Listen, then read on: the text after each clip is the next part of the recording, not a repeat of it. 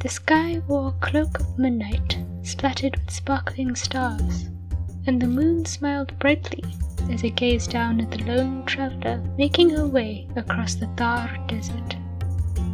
Her face was covered with a warm scarf to keep out the long-reaching fingers of the cold wind. Strapped snug to her back was a rucksack, and within it lay her purpose.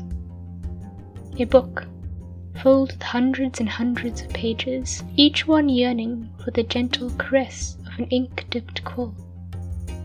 The book's fate was entwined with the girl who walked steadily ahead, her feet sinking into the soft sand, on a journey to fulfill a single purpose: to tell stories.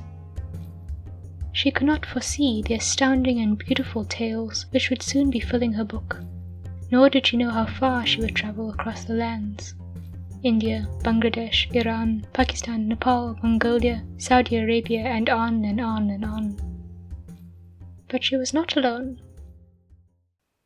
After all, you are here, aren't you? So come, take my hand, and let me welcome you to the Asian Tapestry.